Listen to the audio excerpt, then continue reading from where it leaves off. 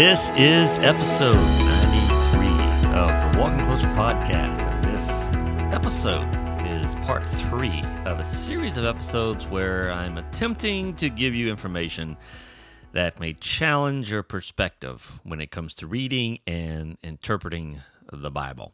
And I'm attempting to do this by maybe helping you become more aware of some cultural concepts and norms that I believe shed light on what is actually being said in the text. Now, I'm not an anthropologist or a scholar of social sciences, but I do believe, or I find immense value in these fields and believe that they are invaluable in helping us paint a more detailed picture of what is going on in the Bible.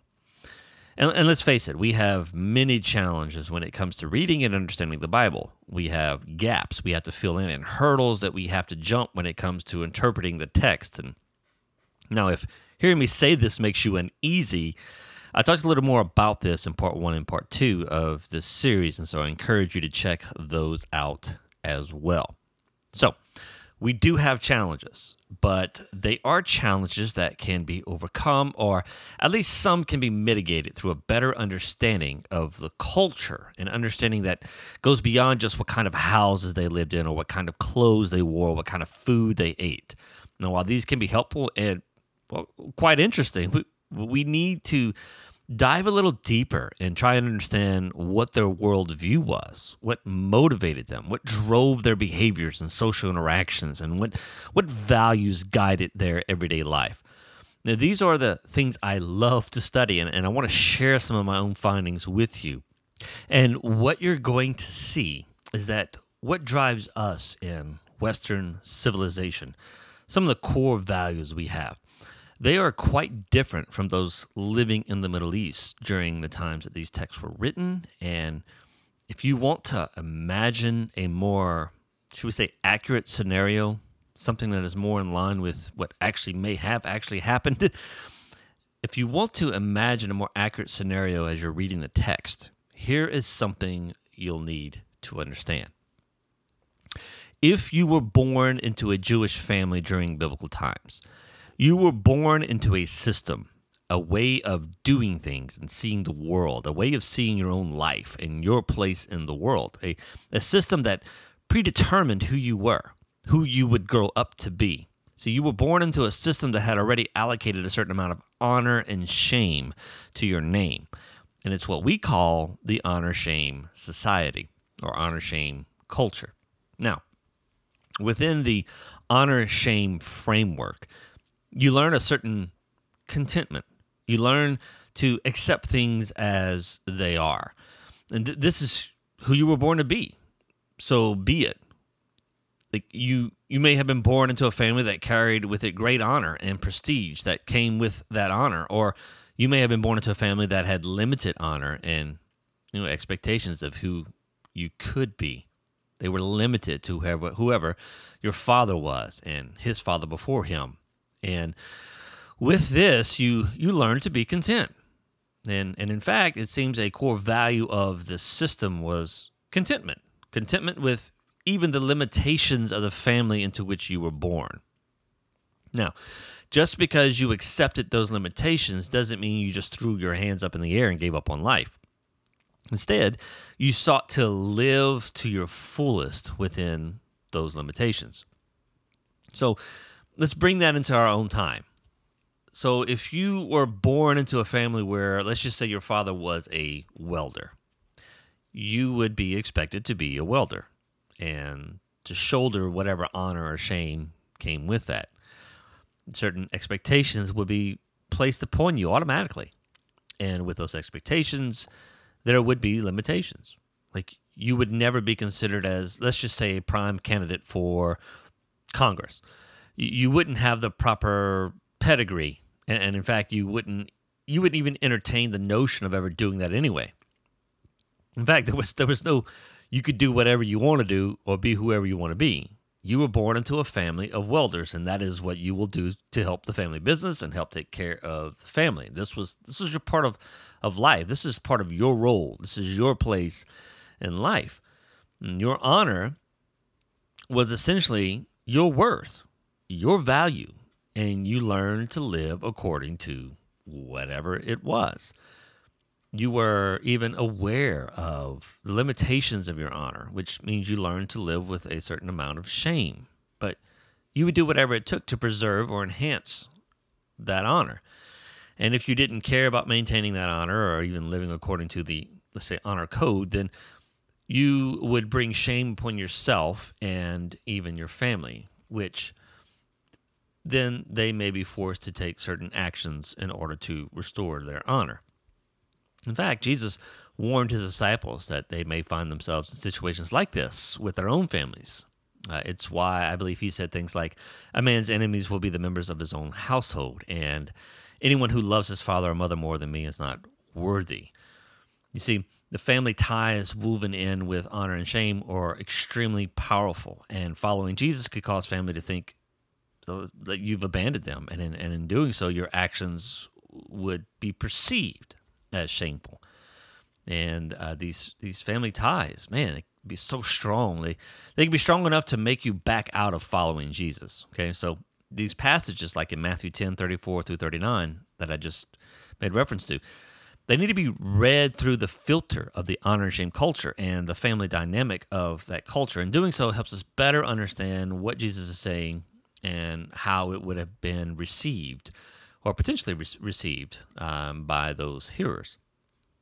Okay, I think it would be helpful at this point to look at a biblical text through the honor-shame lens. So let's look at the time when Joseph finds out Mary is pregnant.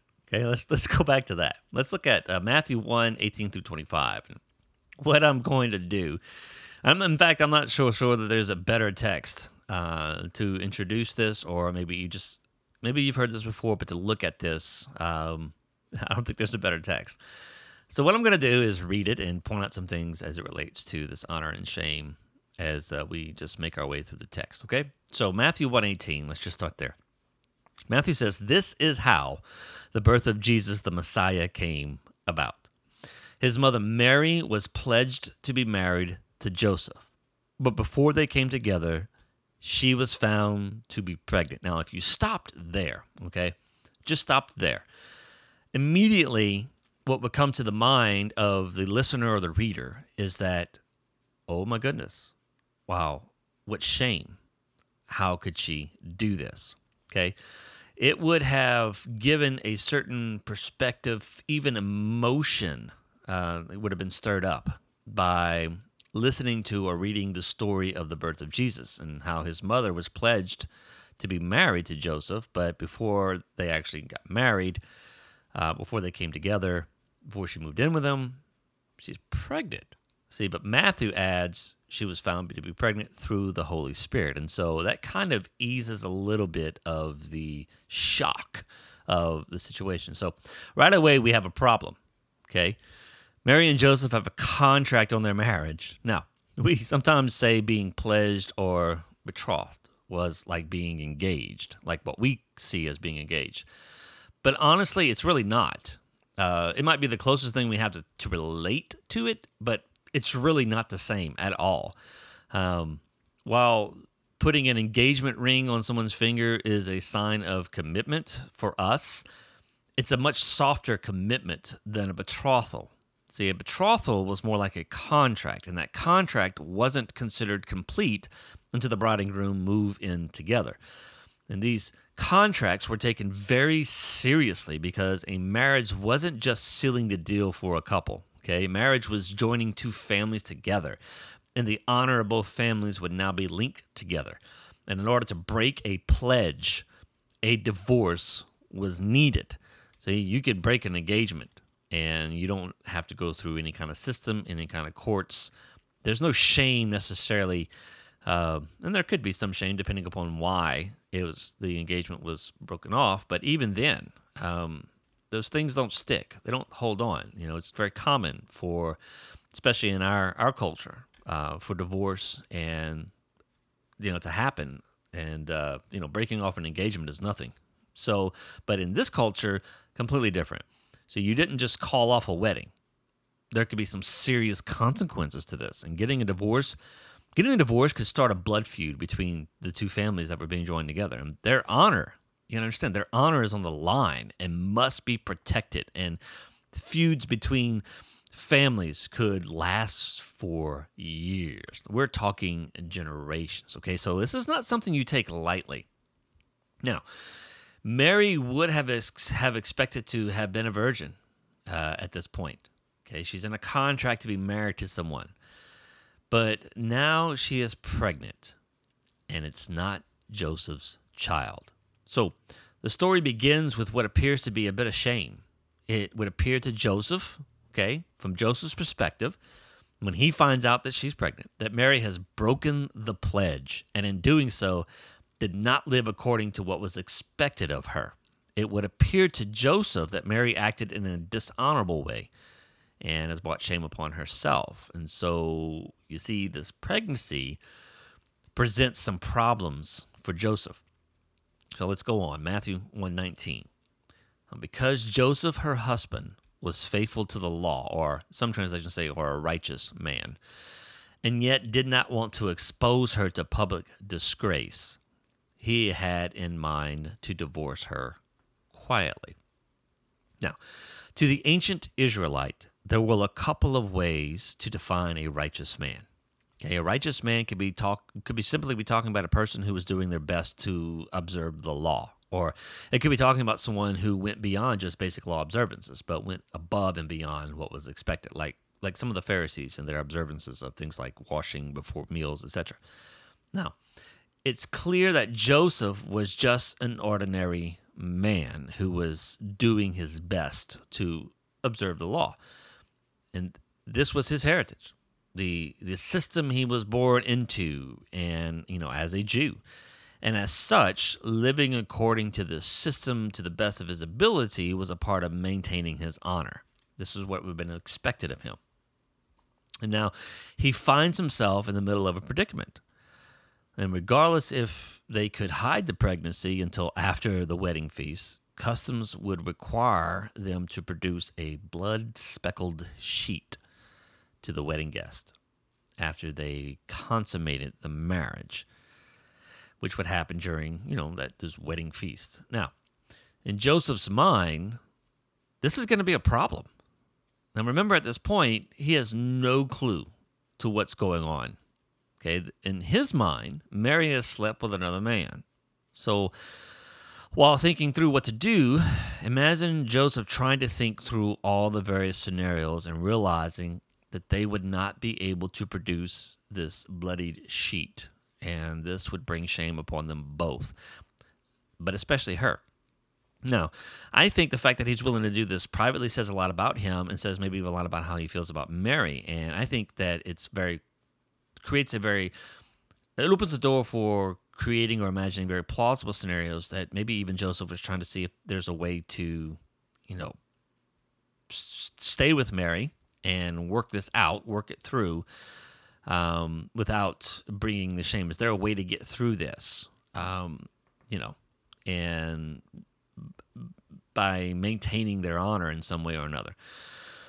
But at the very least, we see that he is trying to bring about the least amount of shame. You see that through the way that he acts. And so while thinking through what to do, you can just imagine Joseph trying to think through all the various scenarios and then realizing that they would not be able to do this in such a way that would not bring shame upon both of them, but especially Mary.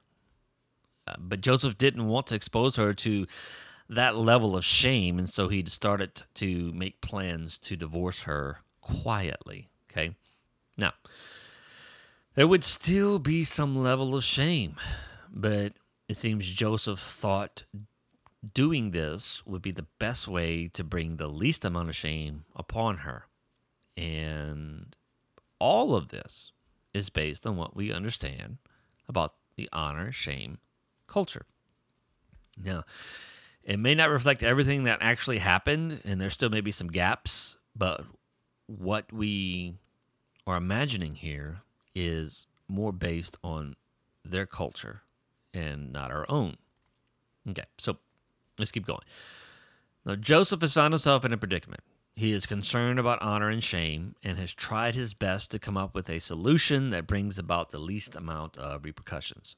So in verse 20, after he had considered this, so he is making plans to divorce her quietly.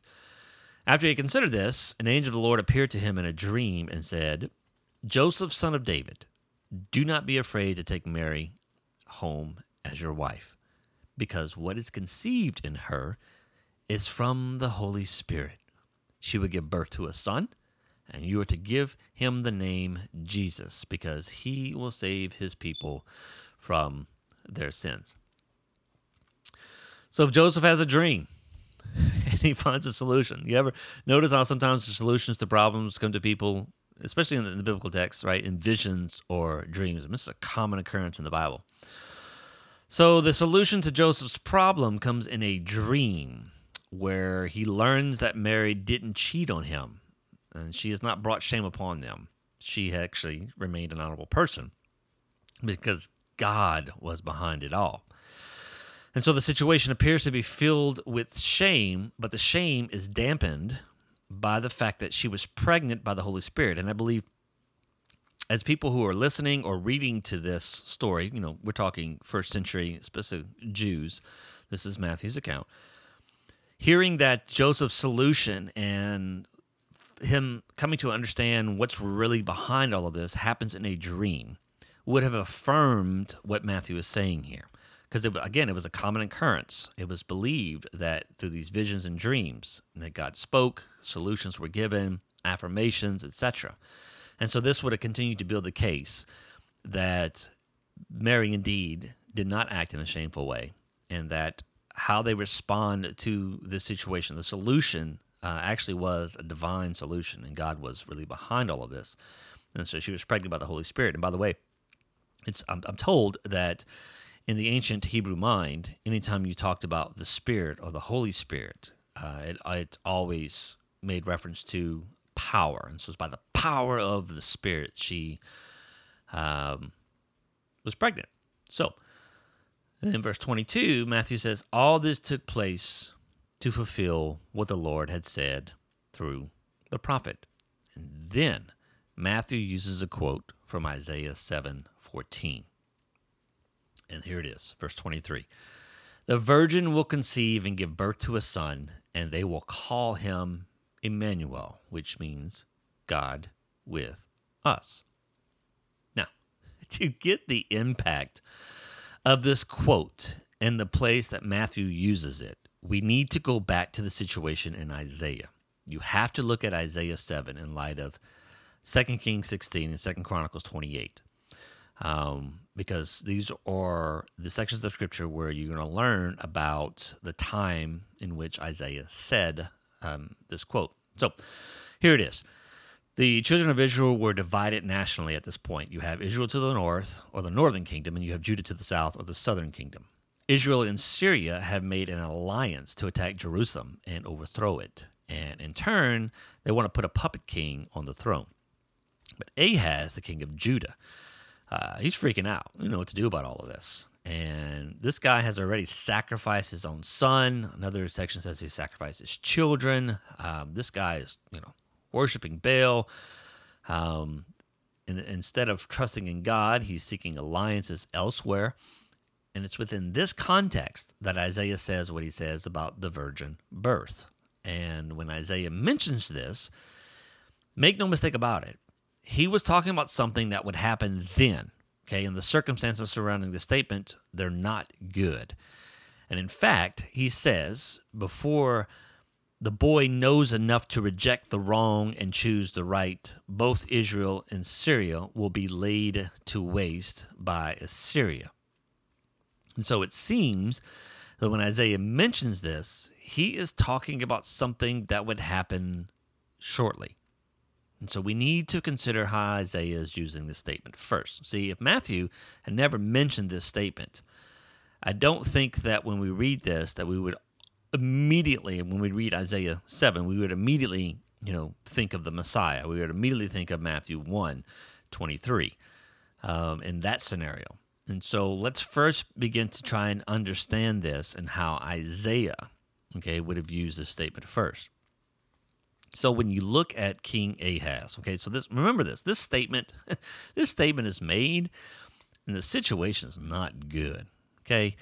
And it first begins with Ahaz. When you look at King Ahaz, what kind of king he was, this guy did some pretty shameful things. He did not go down in the history of Jewish kings as an honorable son of David, okay? He did not trust in God for leadership and guidance. And even when Isaiah pushes him to trust in God, Ahaz refuses. The story, it just has shame written all over it. And that is what you would see if you were reading or listening to the story of King Ahaz, okay? Even though King Ahaz, though, refused to trust God, Isaiah basically says, here's a sign from God. The sign is essentially pointing to an amount of time. You have a woman who is pregnant and gives birth. Now, people will debate whether or not the word that Isaiah uses here or that's here in the original text is either a virgin or a young woman, young girl.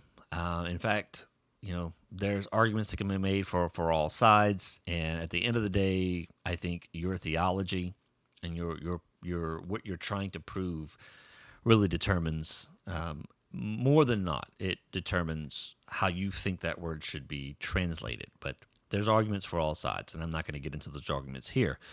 In fact, again, I think that if it wasn't for Matthew, I'm not so sure that there'd be much of a debate here. So this sign that he says is essentially pointing to an amount of time. You have a woman who's pregnant and gives birth.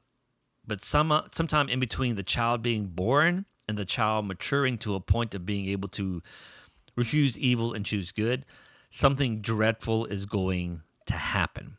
See, there is this picture of desolation of the lands and a depopulation of it.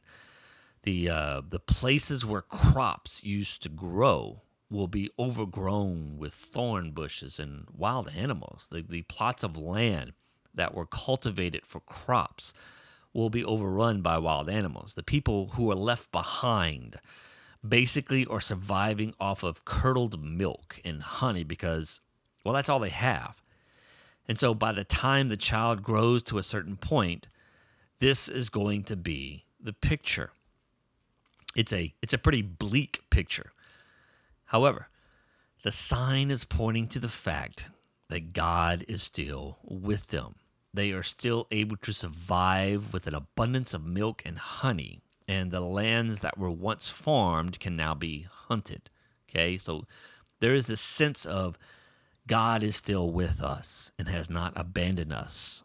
That sense is woven directly into the story that seems to be extremely bleak, okay, and devastating. Now, with all that being said, how is Matthew using this statement? There are some similarities in both stories. Ahaz was a shameful person, and not only brought shame upon himself, but upon the house of David. And this situation with Joseph and Mary appears to be one filled with shame as well. At least it appears to be, okay? Ahaz had a problem and was trying to figure out a solution. Joseph has a problem but was seeking a solution. But I think Matthew is using the statement in a very similar way that Isaiah used it. The situation, it's not looking good, okay? It's not looking so good. It appears to be one marked by shame, but even in the midst of that shame would come something that was, let's say, honorable. God's honorable character would break through in the midst of something that appeared shameful. And while it would appear in the case of Isaiah that all is lost and God had abandoned them, God ultimately acts in a way that demonstrates something else. See, he acts in a way that upholds his honor. And in the case of Joseph and Mary, Matthew paints a picture of while the situation may have seemed bleak because it was riddled with shame, in all actuality, it was God's doing. Not only were Joseph and Mary acting in honorable ways, what was actually happening was a part of God fulfilling promises made. So you see, this was God upholding his part of the covenant with Israel. And in doing so, he was upholding his honor. So in both cases, both in Isaiah and Matthew have shameful situations, but from out of the shame would come honor. Now, Is this a perfect depiction of what is going on? Well, probably not. And you might be listening to this and trying to poke holes through it and seeing gaps. However, what we're doing here is interpreting the text based on their cultural perspective and not so much ours. And while our conclusions might only be plausible, they, I believe, are more in line with Middle Eastern scenarios or perspectives. And quite honestly, that's the goal. To try and see or understand what they would have imagined when reading or listening to the text being read. That's our goal. And once we do this, and then with an awareness of our own culture, we can begin to bridge the gaps between the two. And again, is this a perfect explanation that answers all questions and removes all gaps? Well, no. In fact, as we continue on, we have additional questions or scenarios to explore. Look at this, verse 24 and 25, back in Matthew. So when Joseph woke up, he did what the angel of the Lord had commanded him and took Mary home as his wife. But he did not consummate their marriage until she gave birth to a son, and he gave him the name Jesus. So Joseph getting up doing what he was told to do does not remove all of the potential issues that he was going to have to face, does not remove all of the perceivable shame that would come upon them both, okay? So Joseph takes Mary as his wife, but doesn't consummate the marriage until after Jesus is born. So how did all this work? Mary's pregnant, and we can safely assume that on their wedding week, she is probably showing. And even if she isn't, what about the sheet speckled with blood that acknowledged to everyone she was still a virgin? What did they do about this, right? Did they even go through with a traditional wedding? We're uncertain. We don't know. But I tell you this, regardless of what happened, both scenarios we mentioned here, whether she was showing and it was obvious and people knew that she had pregnant before, they had actually consummated the marriage like in the normal traditional way, or if, the inability to produce this speckled sheet, this blood speckled sheet to the wedding guests, both of those scenarios have a certain amount of shame that would be upon them that they would have to shoulder because of this, okay? So while we're not certain about all the ins and outs of the situation, they still would have to shoulder some shame here. But regardless, what this does demonstrate, at least to me, is their trust in God and willingness to shoulder this perceived shame that is, how others would have perceived the situation. And man, when I look at that from my own cultural perspective, that trust, right, that willingness, when I think of what it is like for others to believe something about me, or maybe about you, like when we just think about that, when we think of what it's like for others to believe something about us, and what they believe is not the truth, and you know what it is that they say about you, but they don't really know you, and they don't know what the truth is. Yet you have to carry that truth around with no one knowing, and there's no way you can convince them otherwise. That feeling, that emotional burden, you carrying around the truth, but also carrying around with this perceived notion, this perceived shame of what they think, and it's a lie. And the feeling and emotional burden, like being able to do that. When I perceive Mary doing this and Joseph's willingness to stand by her side, in our culture, that's honorable. Like, what a man, right? What a woman. The ability to do that and go through with that. What does that tell us? Okay, those are principles that we can grab and apply to ourselves. So there it is. There's an example for you to consider when it comes to reading the Bible in light of one of these areas that we need to better understand and understanding their culture, that is the honor-shame culture. So as an example of what that possibly looks like, okay?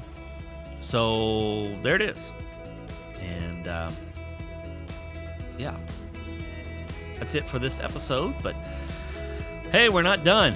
We're not done with this series, so be watching for part 4 as we continue challenging perspectives.